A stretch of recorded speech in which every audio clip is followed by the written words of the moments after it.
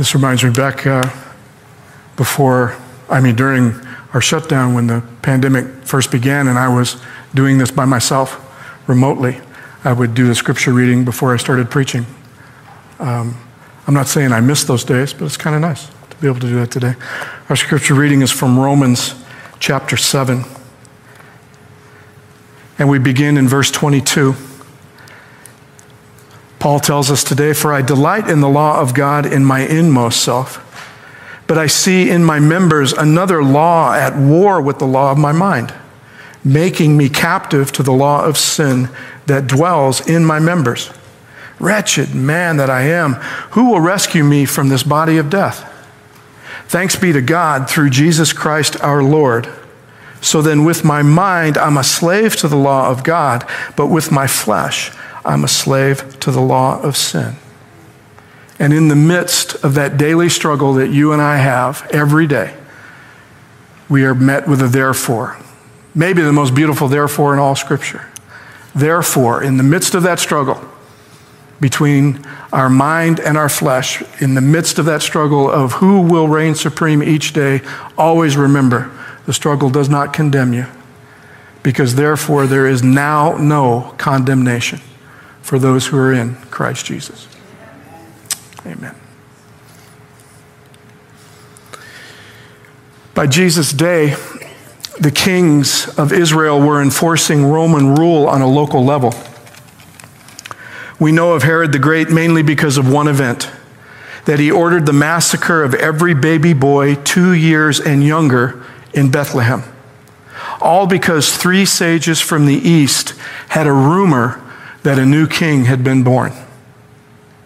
Although secular history does not refer to the atrocity, no one acquainted with the life of Herod doubts him capable of doing so. He killed 2 brothers-in-law, his own wife Mariamne, 2 of his own sons. 5 days before his death, he ordered the arrest of many citizens and decreed that they be executed on the day of his death in order to guarantee a proper atmosphere of mourning in the country. Scarcely a day passed, in fact, without an execution under Herod's regime. What is said in the annals of the Roman Senate about Herod, a general giving the Senate a report said, "You don't turn your back on this one." And it was warned about 800 years before, when Israel demanded a king, and the last judge, the prophet Samuel, told them in 1 Samuel 8:11, he said, "These will be the ways of the king who will reign over you." Just what we read with Herod 800 years later. These will be the ways of the kings. When I came back from camp meeting, I was faced with just a little bit of a dilemma. I want to talk about what everyone was asking about and talking about at camp meeting. Besides the fact that we spent at least 2 of the sessions having Jesus revealed to us, we then were also greeted with having the counterfeit Jesus revealed to us in the afternoon. And I've asked some people that they say that we would like to talk about this. We'd like to get into Revelation just a little bit. It's been a while since we've been in a prophetic book. And I'm happy to go to Revelation 12, 13, and finally 14. But I knew that communion was next week, so if I started today, we'd have communion, and I'd have to start again. And then following that, I'm going to be gone for 2 weeks, if you don't mind that I take a vacation, if you don't mind. I really shouldn't ask that today, but...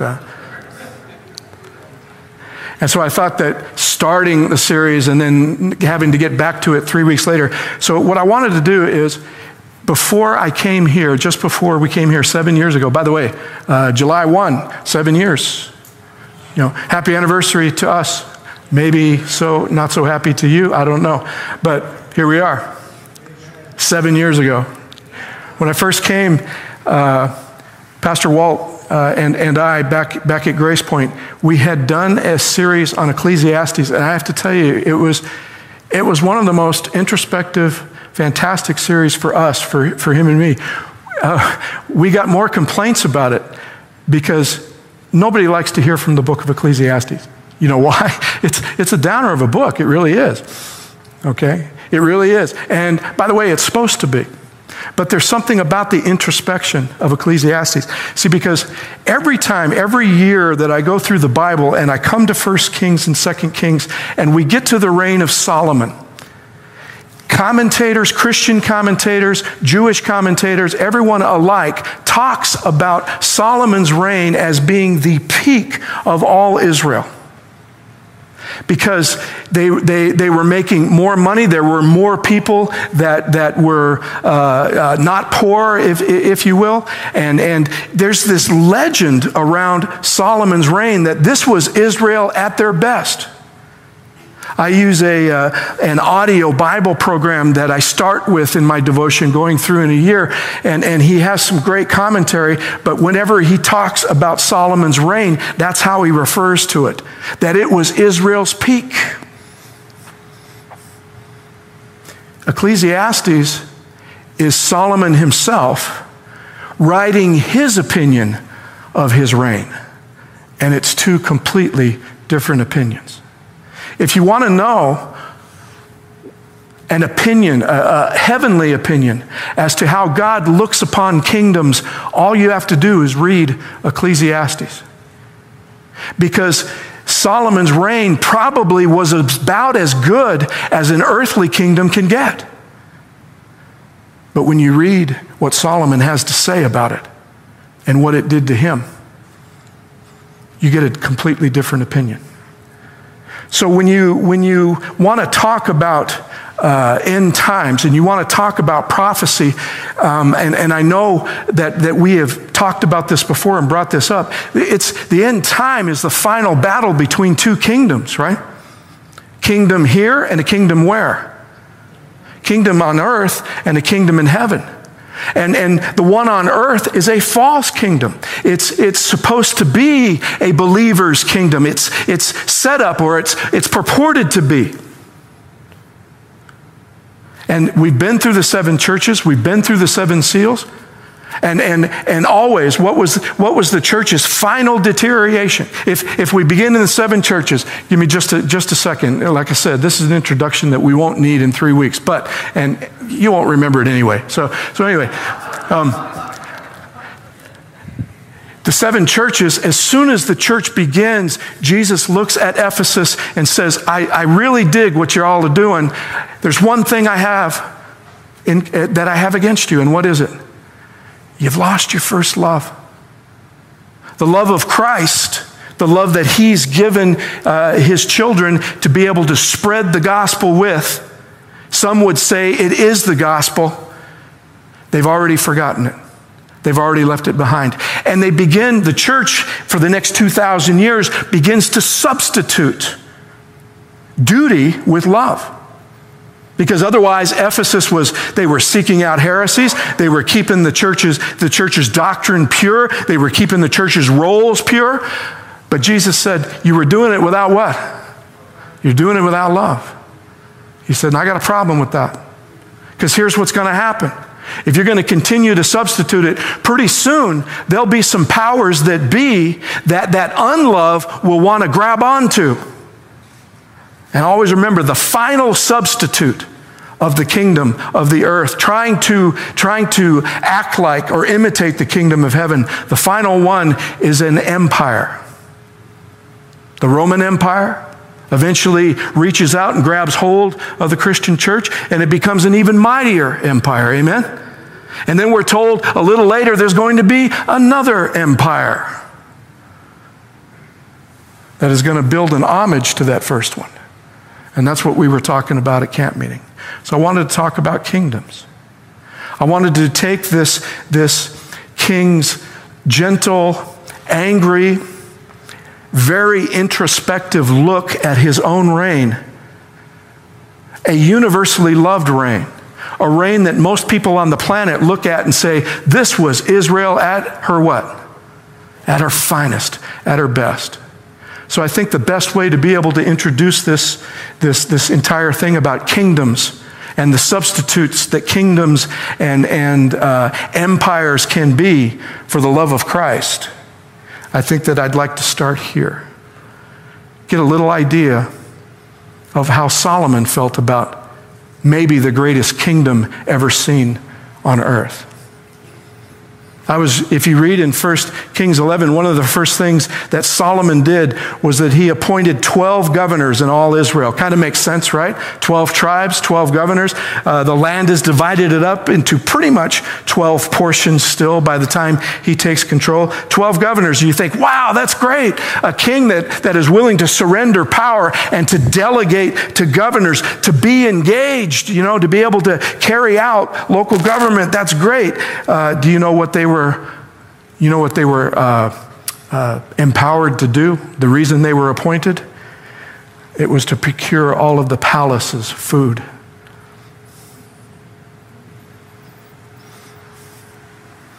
Primary focus of any of these kings, from Saul all the way down to, who do we get to?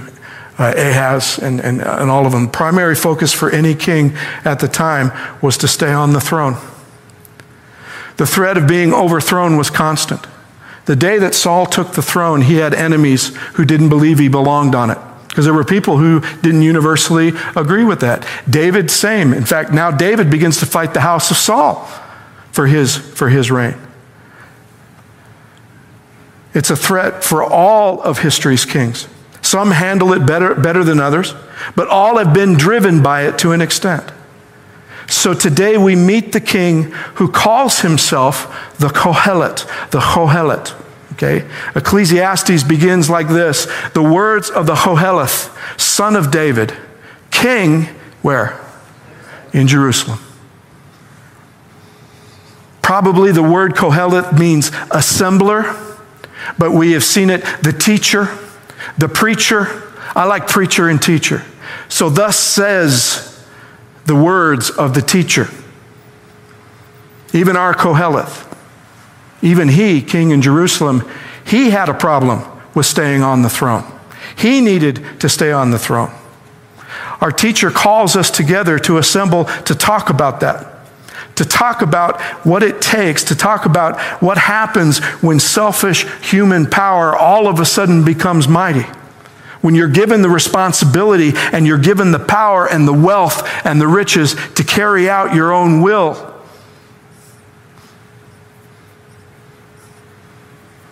He saw his own brother as a threat. The very first threat he eliminated to his throne was his own brother Adonijah.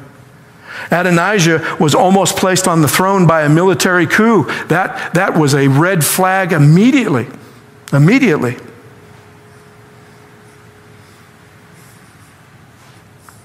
And it says in 1 Kings 2:24, therefore the Lord lives, who's established me, placed me on the throne of my father David, who's made me a house as he promised. Today Adonijah shall be put to death.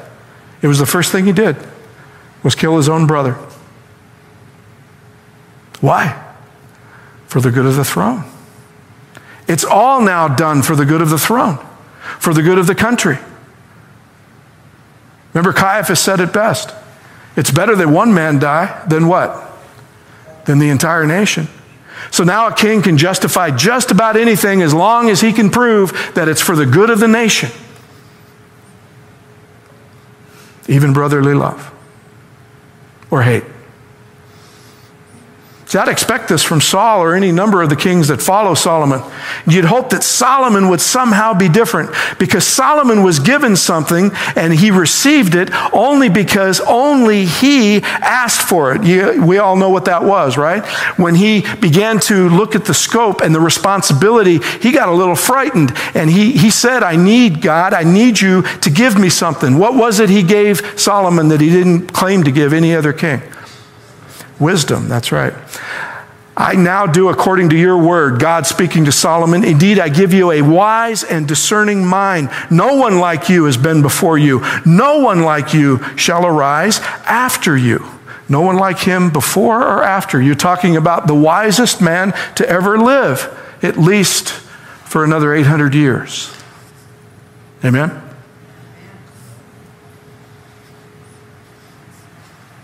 And our problem is this. Without thinking about it, just reading through 1st and 2nd Kings, 1st and 2nd Chronicles, right? With just reading through them, we look at the wealth and the might of Solomon's kingdom and we equate it to what? We equate it to his wisdom. This is what wisdom can do. Wisdom. He can be different. Solomon can do what no other king can do. So then if you just take that in mind, if you just say, well, that's my premise, that's how it's going to work, then we could come to the conclusion that all of the wealth and the might and everything is due to God-given wisdom to Solomon by God himself. And so then we even get on board, don't we? Okay, well then maybe a rich and mighty kingdom is not such a bad thing after all. Not such a bad thing after all. And I guess I need to say this because I probably will 1,000 times as we talk about these kingdoms. There's nothing wrong with kingdoms. Absolutely nothing wrong with them. This is our world. I understand. We have to live in one of them, don't we? We have to live in one of them. We can't all be hermits. We can't all go and live off the grid. By the way, if we do, then who are we evangelizing? So it's awfully difficult for a Christian to be off the grid, amen? We got to live in one of these kingdoms. And by the way, that's what we're called to do. To make a difference in one of these kingdoms. To make a heavenly kingdom difference in no matter how horrible the earthly kingdom is. You with me? We have to live in one of these kingdoms, so there is nothing wrong with these kingdoms. The problem is that we begin to conflate our worship with the kingdom, which, by the way, Israel had no choice but to do. This was their decision. You make us a nation as mighty as Egypt. They looked at Egypt and they said the reason that Egypt is mighty is because all of Egypt worships these mighty gods. And as you read about the history of Israel all through the Old Testament, do you come to the same conclusion? That just because a nation claims to worship the God of heaven, that they will always be the nation that they should be? What's the history of Israel and Judah like? First of all, after this king, they won't even be united anymore. In fact, they will war with each other, both believers in the everlasting God. It's nothing but this, isn't it? And a whole lot more of this than this, right? There's the problem. Nothing wrong with a kingdom. Nothing wrong with being loyal to a kingdom. Nothing wrong with being loyal to a country. It's when you begin to worship that country. It's when you begin to worship the values of the kingdom and it begins to infiltrate the theology of our worship of God. Now we've got a problem.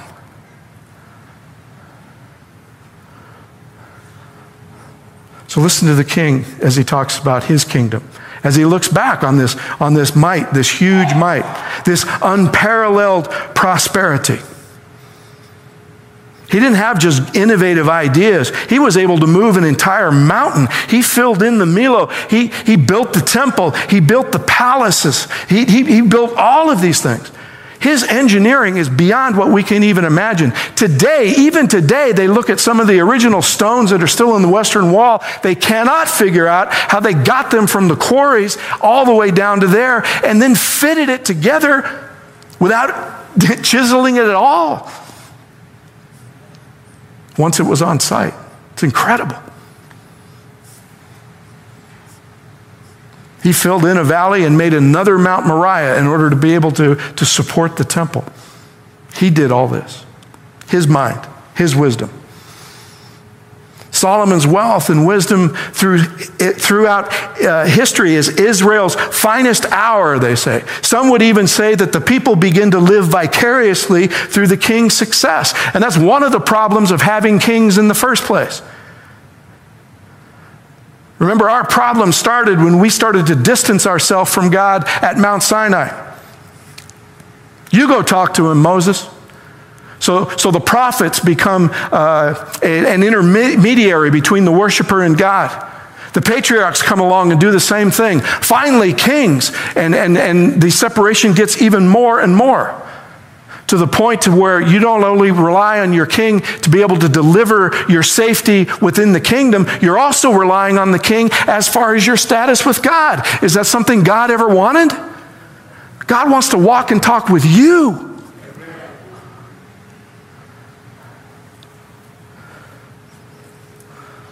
Bunch of modern commentaries see Solomon's reign this way. And when I mentioned it, we all nodded our head, didn't we? Israel at its finest. It's hard to argue with, right? King sees it differently, though. Ecclesiastes is a reflection on this. With all the wisdom being the wisest of all kings, you'd hope that this one would be different, that this king would be different, that this one would be the one who defies Samuel's reasoning of why Israel should not want a king. He starts out as one who felt that at least wisdom had a shot at making Israel all she could be. He says, I applied my mind. I applied my mind to the wisdom. I, the teacher, when king over Israel and Jerusalem, applied my mind to seek and to search out by wisdom all that is done under heaven. It is an unhappy business that God has given to human beings to be busy with. That sounds like a king who wants to make a difference, isn't it? I want to figure out why being in this kingdom, living on this planet, is such an unhappy business. Maybe I can do something about it. That's what I hear here. Maybe it would be different. I applied my mind. But then quickly, he certainly finds that there are things that not even wisdom can touch or ever change. Because he goes on to say, I saw all the deeds that are done under the sun. And see, all is what? All is vanity. All is vanity. How much is not vanity? Nothing. Nothing in this world, he says. All is vanity and a chasing after the wind. What is crooked cannot be made straight, and what is lacking cannot be counted. There's a void in this world, he says. There's something missing that I thought I could fix, but I cannot fix. Even with all the wisdom and all the riches in the world, there was nothing I could do about it. It applies to all the deeds that are done under the sun. All the deeds that are done under the sun. Before the sun goes out, every deed will be mounted and weighed up, and Solomon will say, it was nothing. Especially when we try to offer it to God in comparison of the two kingdoms. What is everything good under the sun heaped up in this kingdom compared to just one act of the kingdom of God?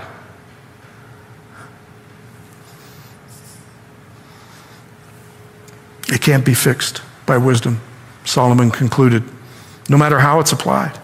I said to myself, I've acquired great wisdom, surpassing all who were over Jerusalem before me. My mind has had great experience of wisdom and knowledge. I applied my mind to know wisdom and to know madness and folly. I perceived that this also is but a chasing after what? A chasing after the wind. If the wind blew and you wanted to know what it was and you tried to run after it, anybody ever ran after the wind when they were a kid? I tried to, because the wind kept blowing away my stuff. I thought if I could catch it, maybe I could keep my stuff in the yard. But he said, all my wisdom applied was like what? Chasing after the wind. There's something crazy.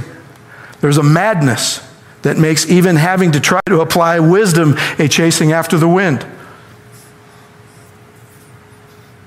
Wisdom might be the greatest tool in the human arsenal. In this world, Solomon says it's a curse. It's absolutely a curse. For in much wisdom is much what?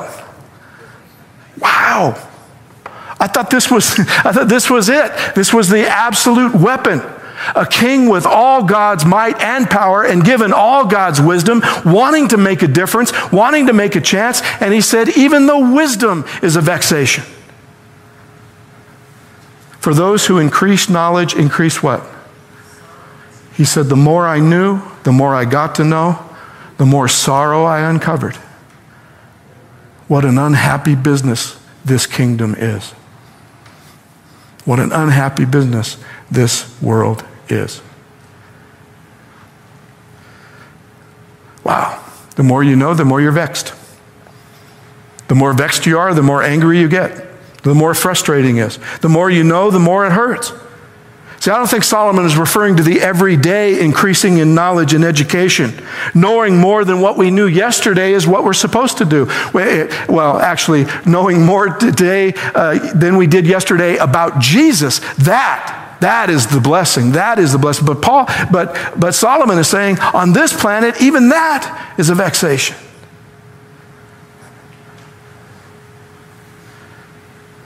You got to remember what his original intent was. He's a teacher. He's a preacher. He's not talking about education. He's not talking about getting to know more. You have to be careful with this, especially when you're preaching to high school students who say, oh, so the more we know, the worse it is? Forget school then. Right? But what he wanted to accomplish was supposed to be his wisdom applied, to be able to teach and to preach. Solomon said, you've shown great and steadfast love to your servant, my father David, because he walked before you in faithfulness, in righteousness, in uprightness of heart toward you. You've kept him from this great and steadfast love and have given him a son to sit on his throne today. So now, O Lord, my God, you've made me your servant and king in place of my father David. Although I'm only a little child, I don't know how to go out or to come in. Your servant's in the midst of the people whom you've chosen, a great people, so numerous they can't be numbered or counted. Give your servant, therefore, an understanding mind to govern your people, able to discern between good and evil. Who can govern these great people? He wants to make a difference. He really believes he can. He wants to serve as he governs. His wisdom, he believes, can transcend what Samuel said a king would demand of Israel. Wisdom could transcend that curse that Samuel said a king would be. A king could be more than someone who just lived out his own selfishness on the backs of the people that he rules. Did it work? No. In fact, it vexed him. It caused him heartache and pain. Because the letter says so. I said to myself, come now, I'll make a test of pleasure. Enjoy yourself. But again, this also was what? You'd think the richest man on earth, the wisest man on earth, the one who could get it done. And by the way, he did indulge that, did he not? He certainly did. But what he says is, let's just test it. Let's see if this could even bring pleasure. I gave it a shot. And he did, didn't he? And what did he come away with it saying? Nope. This also was vanity. It vexed him. He said of laughter, it is mad. Of pleasure, what use is it? He got pleasure, but then he had to wake up the next day. And when he woke up the next day, what did he find sitting in front of him? That his wisdom made him learn, that his wisdom made him grow, that his wisdom allowed him then to be able to fix some problem in the kingdom, draw them closer to heaven. What did he find every day? Nothing. Not even laughter. That really stinks, doesn't it? I love to laugh, don't you? I probably love to laugh more than any 10, 20 people in here. But he says even that. I searched with my mind on how to cheer my body with wine, my mind still guiding me with wisdom, how to lay hold on folly until I might see what was good for mortals to do under heaven during the days of their life. Wine to cheer his body. Note, by the way, he's still guided by what? He's still guided by wisdom that God gave him, and now he's thinking he can escape the vexation with wine.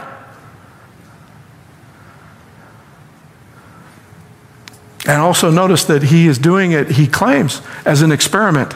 Because if it works, then he can do it for the people that maybe his kingdom is leaving behind. Because there is a proverb where he says, let the poor do what? Let the poor have their wine, for they may forget their place in this world.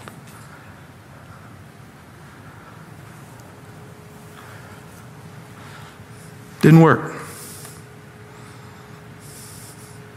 Wine to cheer his body, still guided by wisdom. If his wisdom is vexing him, angering him, frustrating him, then he might as well escape. Lay hold of folly. There is a human logic to this. There is a human wisdom to this. He had access to, but I wonder about today. He's living, nearly 1,000 years BC. You got to wonder about today. Of all the modern ways to be able to escape what's vexing us, how would he have done today? Wine didn't work. What else could he use? I'm a baby boomer. We found out we could be addicted to anything and everything. Habits, hang-ups, addictions that we've all come to rely on. In a way, we've taken Solomon's what? We've taken Solomon's wisdom. We've taken his cue.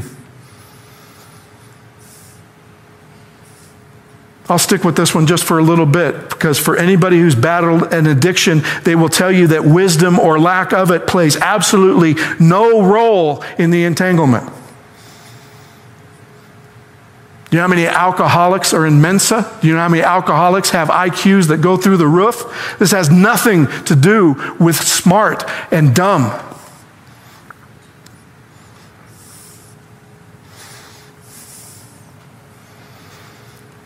Wisdom, in fact, may work against you, because it's the wise people who think they still got a better way. It's the wise people that their wisdom tells them, you can lock this, you got it. Okay? You're stronger than this, you can do it. And actually putting off the very first step that says, I need to take, that my addiction has become unmanageable. Wise people don't think anything is beyond their management.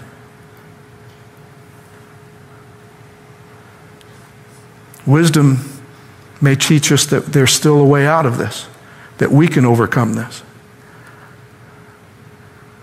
And any addict can tell you, if I still have my hands on the wheel, it's going to end up in the ditch.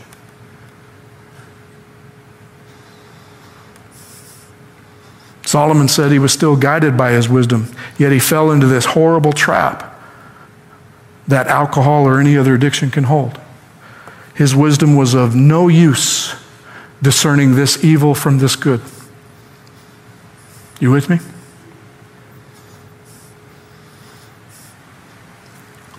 But even this, he said, I made great works. I built houses and planted vineyards for myself. I made myself gardens and parks and planted in them all kinds of fruit trees. I made myself pools from which to water the forest of the growing trees. Wisdom could not keep him from living every selfish bit of his lifestyle out, of using every bit of his kingly power for himself. Made for myself. Houses, vineyards, gardens, parks, orchards, pools. He acknowledges the real sin is his selfishness, and his wisdom can do nothing about it. His wisdom did nothing about it. And he also is realizing that, hey, the real evil in all of this was that I really didn't do it myself. You know who did? I bought male and female slaves. Had slaves who were born in my house. I also had great possessions of herds and flocks, more than any who had been before me in Jerusalem. I also gathered for myself silver and gold and the treasure of kings and of the provinces. I got singers, both men and women, delights of the flesh, many concubines. So I became great and surpassed all who were before me in Jerusalem. Also my wisdom remained with me. Whatever my eyes desired, I did not keep from them. I kept from my heart no pleasure. For my heart found pleasure in all my toil, and this was my reward for all my toil. See, again, when we read the history, we read through 1st and 2nd Kings, and we think, wow, look what all he accomplished. But listen to him.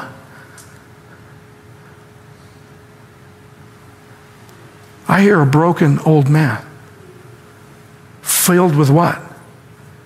filled with sorrow and regret of all that he's seen, of all that he's caused. Listen to what the king says about the greatest kingdom ever.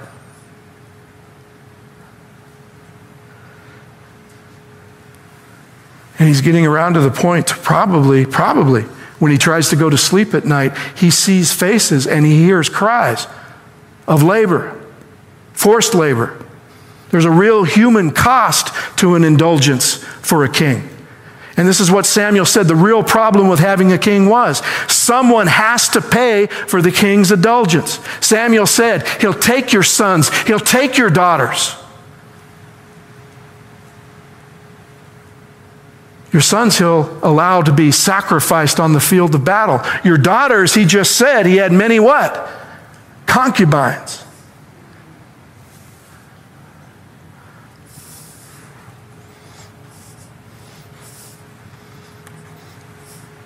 And by the way, it's all needed for a king to stay on his throne, for a king to rule. It's very political.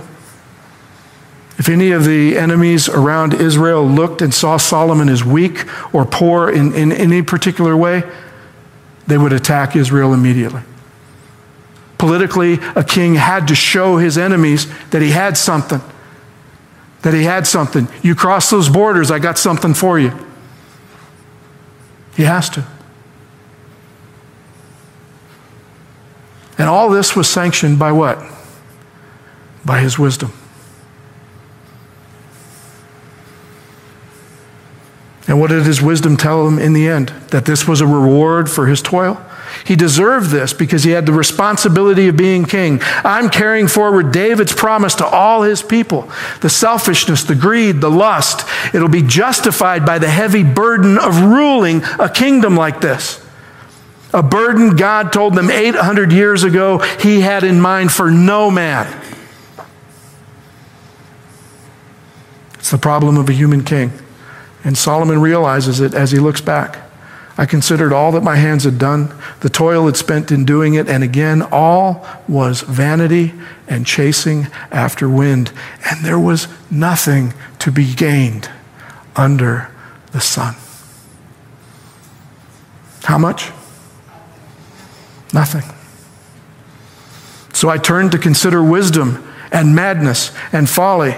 For what can the one do who comes after the king? Only what has already been done. He's talking about his situation for the throne. I've got to keep this up. This is my father's throne. I've got to keep it up. He brought peace because of this might. I've got to keep that up in order to protect the people. But he's also talking about his own selfishness, isn't he? And his wisdom has been able to cure that. How much? None. Only what has already been done. It's all vanity and chasing after the wind because it can't be stopped. It can't be combated. Not with wisdom, not with willpower, not with all human greatness and strength, not by might.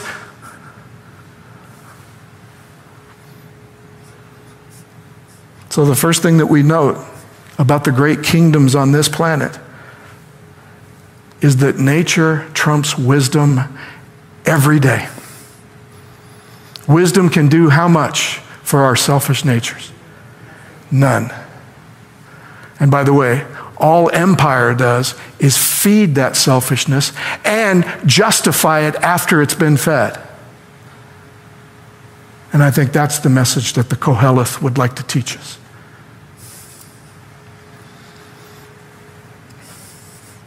Sinful nature can't be overcome by wisdom or willpower, or wisdom that says willpower can do it.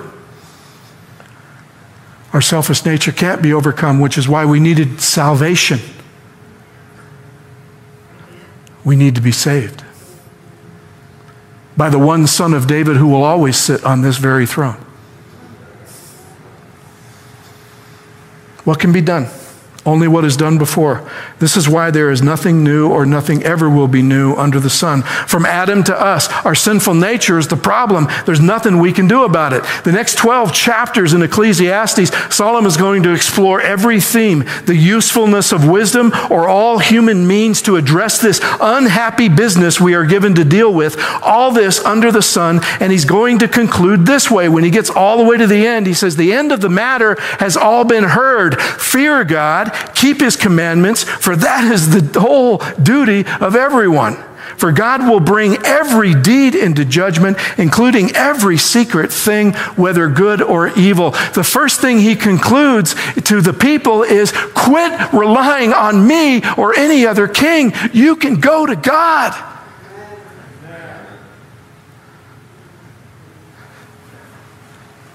I'm the wisest man who ever lived, and I couldn't cut it.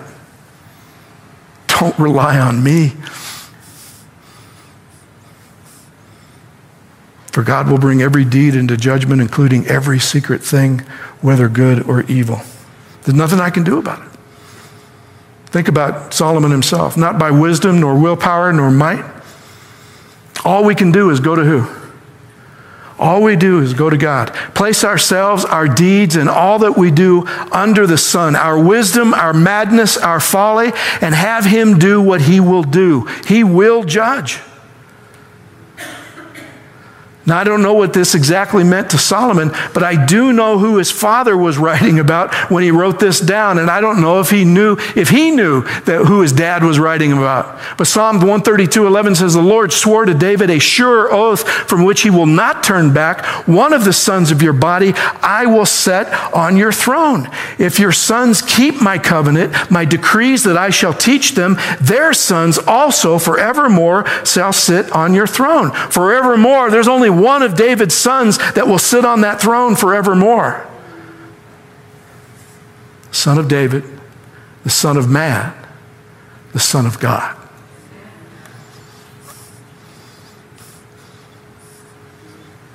That's a different light than to say, let God judge. Let God rule. Let God be king. Let him put his own son, whose human body will be one of David's sons. And in the matter that all will be concluded, all will be concluded. See, there was another very wise Israeli teacher who's going to come along about 800 years later or so. He was a preacher himself. He was a Kohelet himself. Concluded the same thing as Solomon nearly 900 years later. He said this. He said, I know that nothing good dwells within me, that is in my flesh. I can will what is right, but I cannot do it. For I do not do the good I want, but the evil I do not want to do is what I do. Now, if I do what I do not want is no longer that which I do, it's sin that dwells within me. So I find it to be a law when I want to do what is good, evil lies close at hand. Every time I try to do good, I only do that which has come before. Doesn't he sound exactly like Solomon? I delight in the law of God. Where? In my inmost self. I know what to do. I know what I'm supposed to do. But I see in my members another law at war with the law of my mind, making me captive to the law of sin that dwells in my members. Wretched man that I am, who will rescue me from this body of death? The Kohelet said, everything is vanity. There is nothing for me under the sun. Thanks be to God through Jesus Christ our Lord. So that with my mind I'm a slave to the law of God, but with my flesh I'm a slave to the law of sin. Therefore, there is now no condemnation for those who are in Christ Jesus. Solomon was willing at the end of his life to take it all and lay it at God's judgment, good or evil, because he realizes there's nothing he can do about it. What I love about that is without any assurance whatsoever, Solomon says, I'm going back to God. I'm going to take it all and I'm going to give it to God. And you might say, hold on. You got to wait about 800 years for Jesus to come. Solomon says, God's still my best bet. And you and I come later to where that son of David sits on the throne, and we're assured there is no condemnation. We can live and try to live by the wisdom of Solomon, and we're going to fall and fail every day. But when we do, there is no condemnation if you take it to him. Let's go to God. Paul's come to the exact same conclusion. It's just that he places a name on God's judgment. He places a name as the difference between good and evil. And that name of God's judgment is Jesus. You got to remember that you can take all your sins, every sin you've committed under the sun, lay it on the altar right now, and God isn't going to judge it right now. You know why? Because he already did. He already judged it at the cross, and he made sure that whatever it is you're laying on the altar, you're atoned for, you're purified, and you're one with him.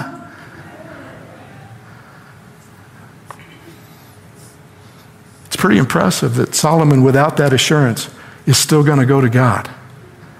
He had to learn that somewhere.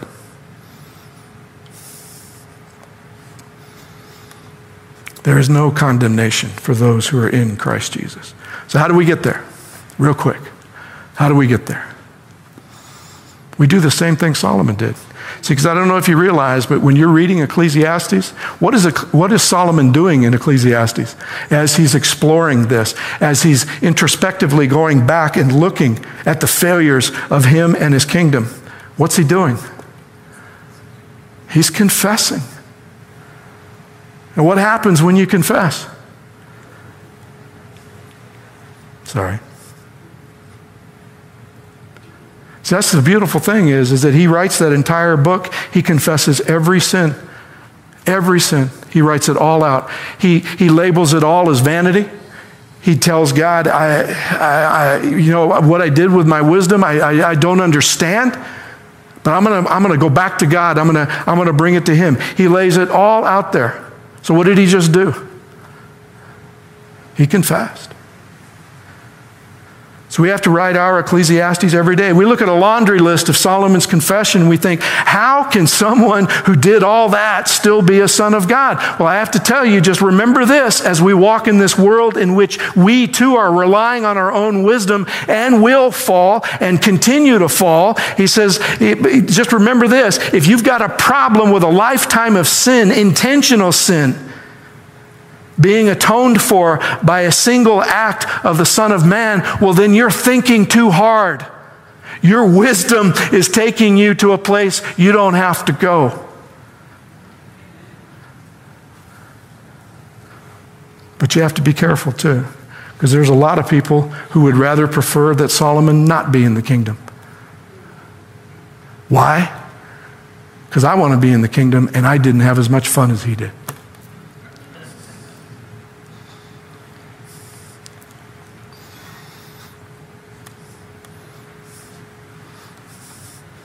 If you don't think that Solomon's confession could be covered by a sacrifice that won't happen for another 800 years, well, then your wisdom is leading you to places, dark places, that Solomon was led down to.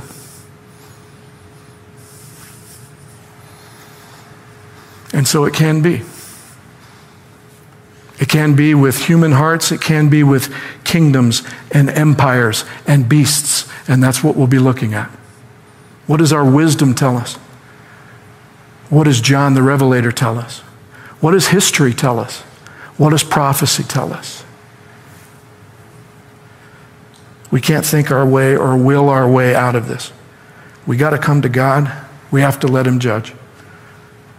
I think my favorite part of Solomon's words are let him judge, because all of his deeds, whether they were good or evil.